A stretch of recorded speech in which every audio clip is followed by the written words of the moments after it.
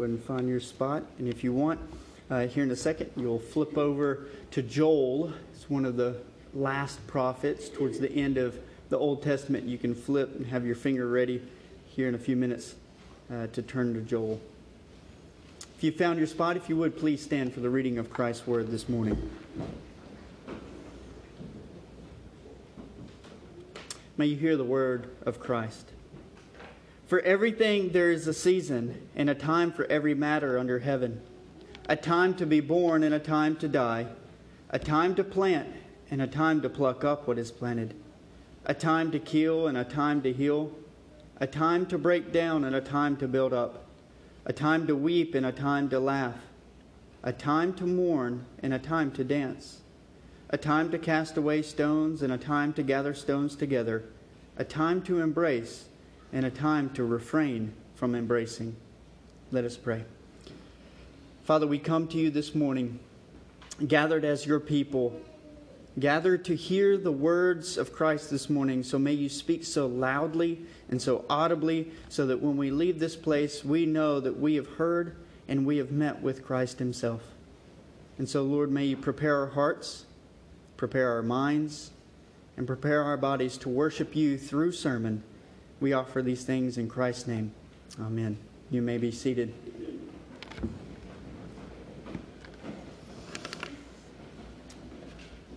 This morning's sermon is titled, Where is Your God?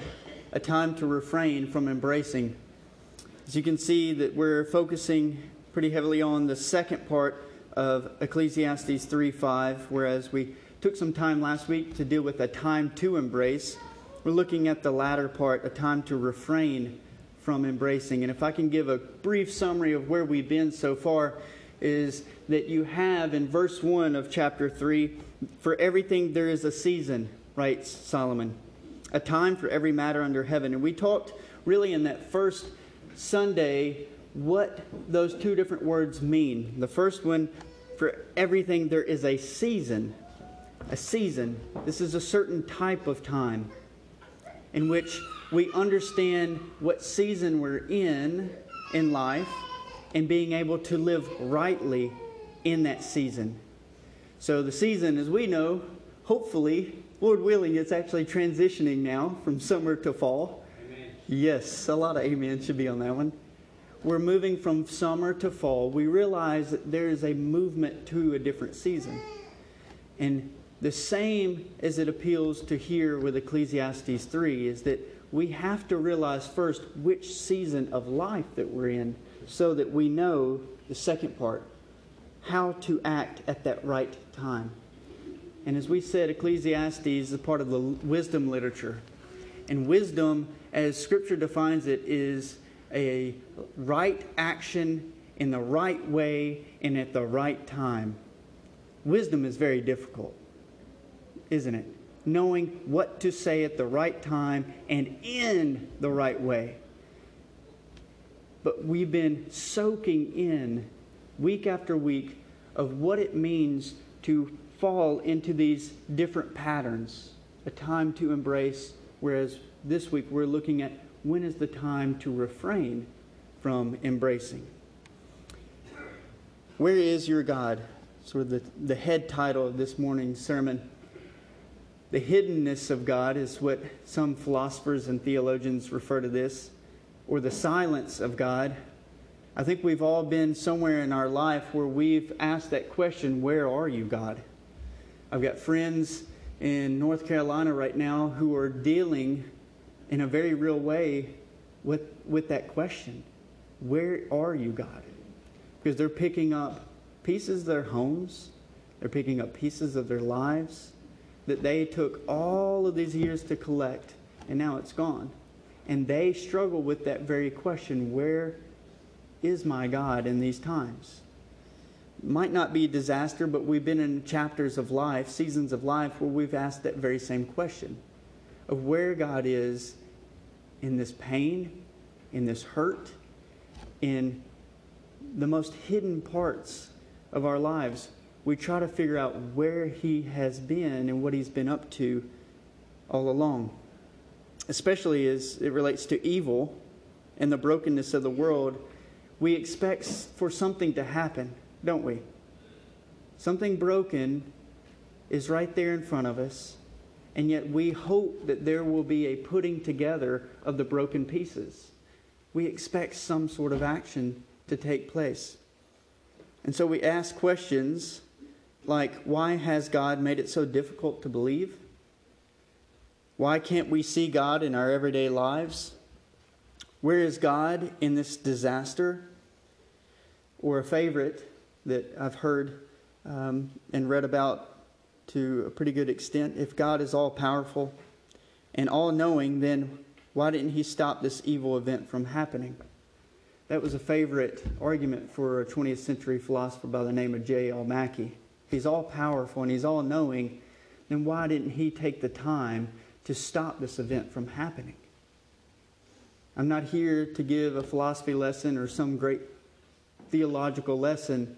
I'm here to hopefully present Christ's Word so that we can have comfort in the midst of where this chapter is in our life. This season of how to love well, how to continue seeing God and hearing God in the middle of those chapters of our lives. Because, church, we must wrestle with these types of difficult questions. We cannot run away from them. We cannot run away from the question of where God is in the middle of brokenness and pain. We shouldn't. Christ certainly doesn't. The Scriptures certainly don't. But there is this type of action that we're called to in the midst of these kind of situations and events. In the Scriptures, you have Abraham and Sarah. They wrestle with the will of God in the middle of what seems like there's no way we're having a baby. 90-something? Okay. No way. We'll wrestle with that. And Sarah laughs, doesn't she? There's no way this is going to happen. Or Jacob himself, he wrestles with the messenger of God about the blessing. Give me this blessing before you leave. This wrestling with the blessings of God. Or David, you have many psalms written by David in which he's wrestling with where God is in the middle of this situation in his life. Psalm 22, a perfect example. Where are you? Job, a perfect example of a man who has lost pretty much everything. And here he is in the middle of his circumstances where he's lost family, friends, he's lost his home and possessions, pretty much anything financially that involves his life, it's all gone. And here you have Job wrestling with, where are you, God? Several prophets deal with this question. We'll get to Joel here in a minute. Peter even wrestles with the identity of Jesus himself as being this Messiah, the Savior of not just Israel, but the whole world. You mean you're telling me, Jesus, that you're that Messiah that we've been waiting for? Peter wrestles with that very reality. Or lastly, we might not think of it, but Jesus himself wrestles with the Father. If you remember the Garden of Gethsemane, he struggles in praying to his Father about his will being done. There is even a wrestling between the Father and the Son in the middle of this circumstance. Or even the cross. A wrestling with what is happening. The words that Jesus says in Aramaic is Lama lama sabachthani. Where are you, O God? Why have you forsaken me? We all need to wrestle with these questions. Because in reality, we want Jesus to show up in very real, tangible, physical ways, don't we? We wish that Jesus would just happily sit right here at the front pew. I'd be glad to stand down here while he preached. But we do want Jesus to show up in those physical ways, don't we? Why can't he just show up right here as he ate with the disciples nearly every day? Or Thomas, the doubting Thomas. Well, he touched his side after he had been resurrected.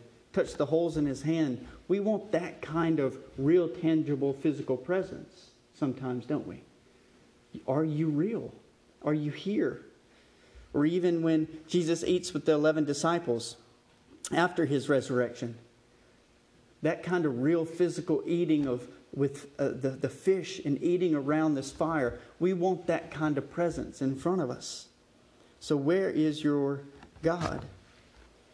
Well, hopefully Joel will provide some comfort to us this morning.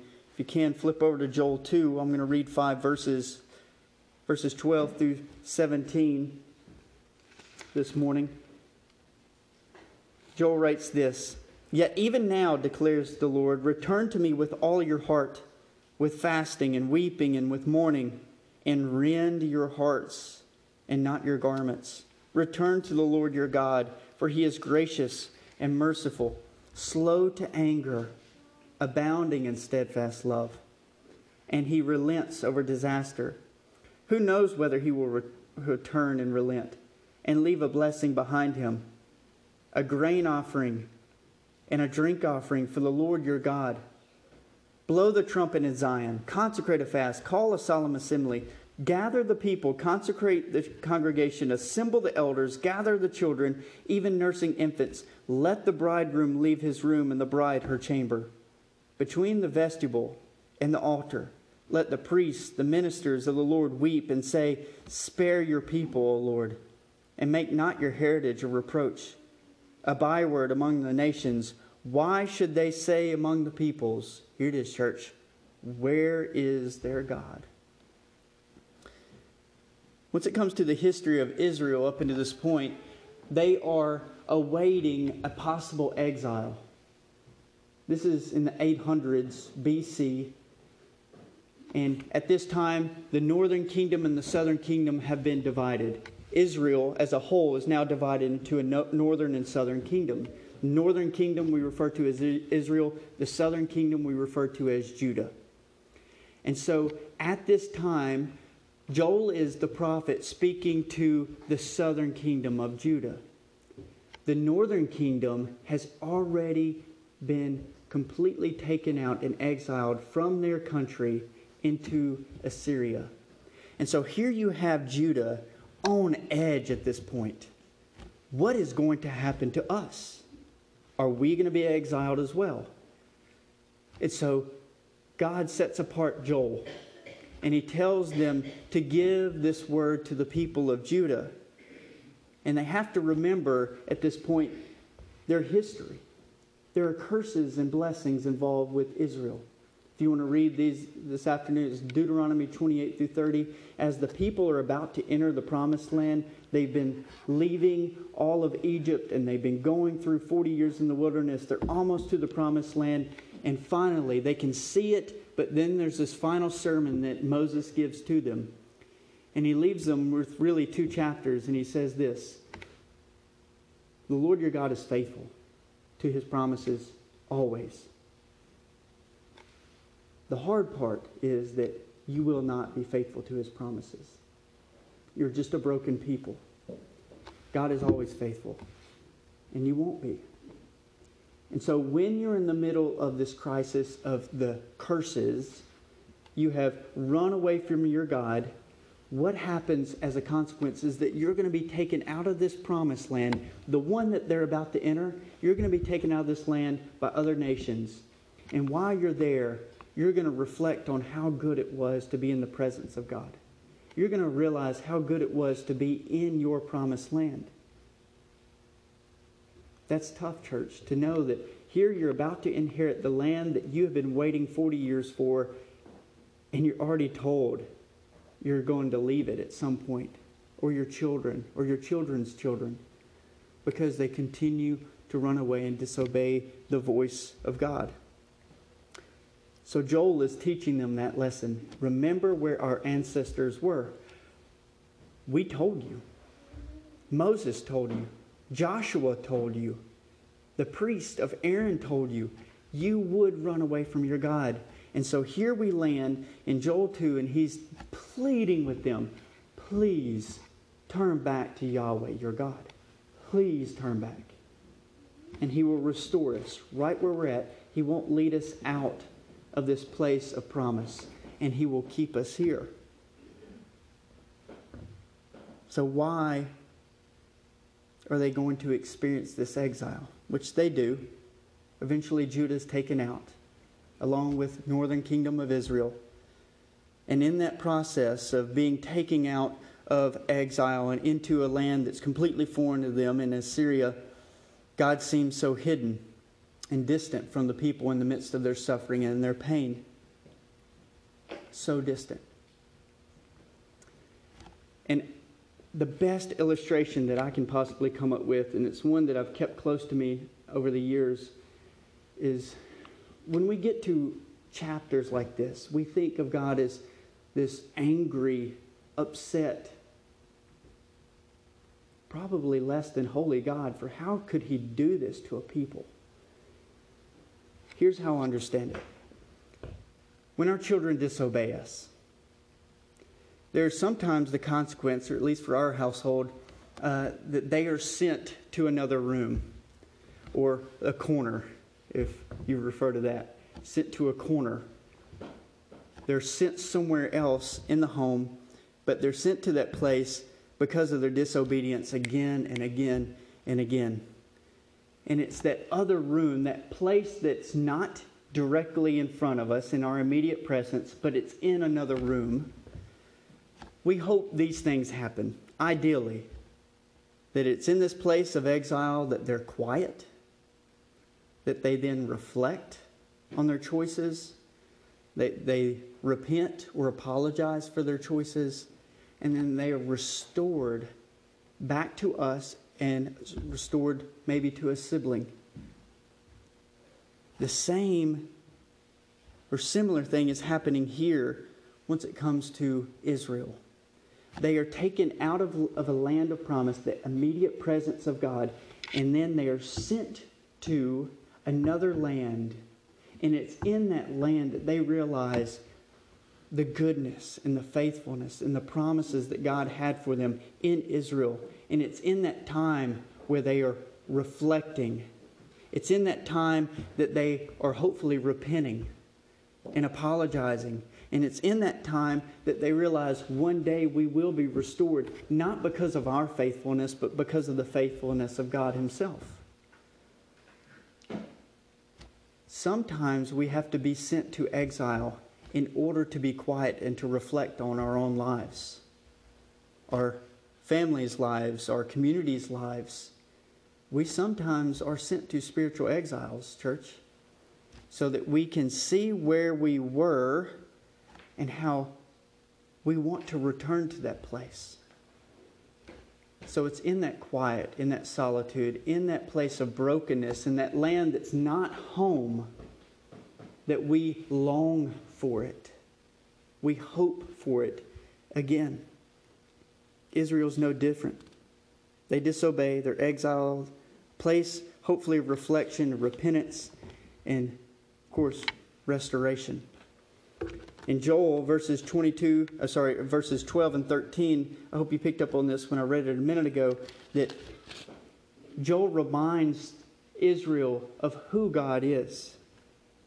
Return to the Lord your God, and catch this, He is gracious. He is merciful. He is slow to anger, abounding in steadfast love, and He relents over disaster. What He's trying to draw the attention of Israel to is who God is. The goodness and the beauty and the power that He is. He wants them to long for the person of God, not for the blessings. Because we can do that. We separate sometimes the blessings that God gives us and God Himself. Sometimes we run to God for the blessings He gives us, not for who He is. Joel the prophet is trying to get them to long for the person of God, to run to Him, not run to His blessings, all the goodness, those are great, but to run to the person Himself. And to be restored to Him and nothing else.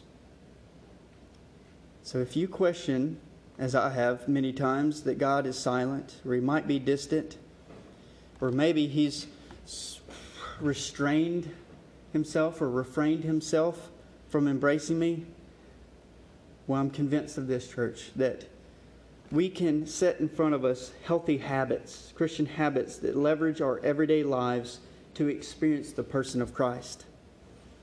And I'm convinced that certain Christian practices can actually give us a clear vision of who God is, and we can actually hear Him well in the middle of those very desperate and hard times. So let's look at those. Unconfessed sin. Something I personally struggle with. And I'm not talking about you have to go through every sin that you've committed in your life and confess it. But there's this sin that continues to wrap you up and prevent you from experiencing the presence of Christ. We need to be very understanding that we need to target that one sin. And we need to be able to confess it in a repentful way and apologize for it and allow Christ to work in our lives so that we can be restored and He can do something great in our hearts to put that sin to death. Such unconfessed sin needs to be seriously challenged. And speaking of challenges, where we lived in Raleigh, NC State campus had what was called a Krispy Kreme challenge. You might think this is, hey, sign me up. I'm all for it. Krispy Kreme challenge seems like it's all right.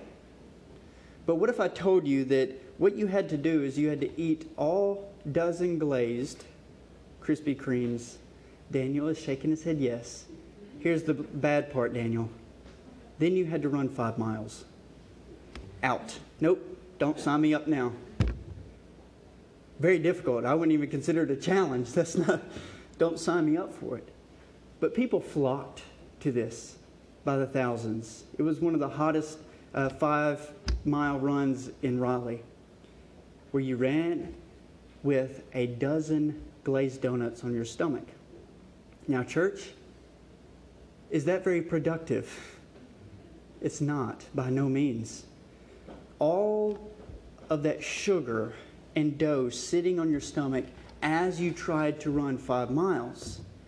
Very difficult on your body, wouldn't it? And in fact, the home that I stay at every time I visit Raleigh is Chris and Sarah Lavacek. They're a fantastic family. 4 boys, 1 girl. And they're nothing but full of love and tenderness. They're always hospitable in so many ways. And here is, again, a family with 4 boys, 1 girl. And there's this challenge between Chris and Sarah every single year that who can run to the 1,000th mile first. They compete. Who can run 1,000 miles before the other in that year? And typically, at least Chris says, is that Sarah beats him nearly every year. But what's involved with running 1,000 miles in a year is that they have to eat right. They have to take in the right amount of protein. They have to take in the right amount of nutrients. They have to hit all of those bars so that their bodies can be ready for that type of gruesome and very difficult action. But their bodies have to be prepared for it. Once it comes to understanding unconfessed sin, sometimes we take in a lot of Krispy Kreme. We put in our bodies the very broken things that don't produce a fullness that our life can actually have. As opposed to Chris and Sarah, who understand that the right nutrients in their body can actually help them flourish well in their daily lives, especially when it comes to running.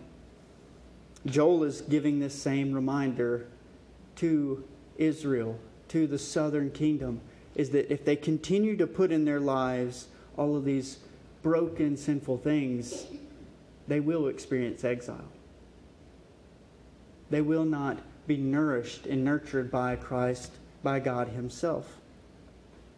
So we need to set aside weekly some times to confess, to be able to pinpoint that these are the things that rule and reign in my life, and I need to be able to allow Christ to put them to death. And when I say confess, I mean to speak loudly to Christ. Here's what's chaining me. And Christ, you are a God of redemption, one who breaks chains. Will you put them to death? Or even, secondly, the Word. a daily intake of the Word, a weekly intake of the Word itself. Hebrews 4:12 reminds us that for God's Word is living and active.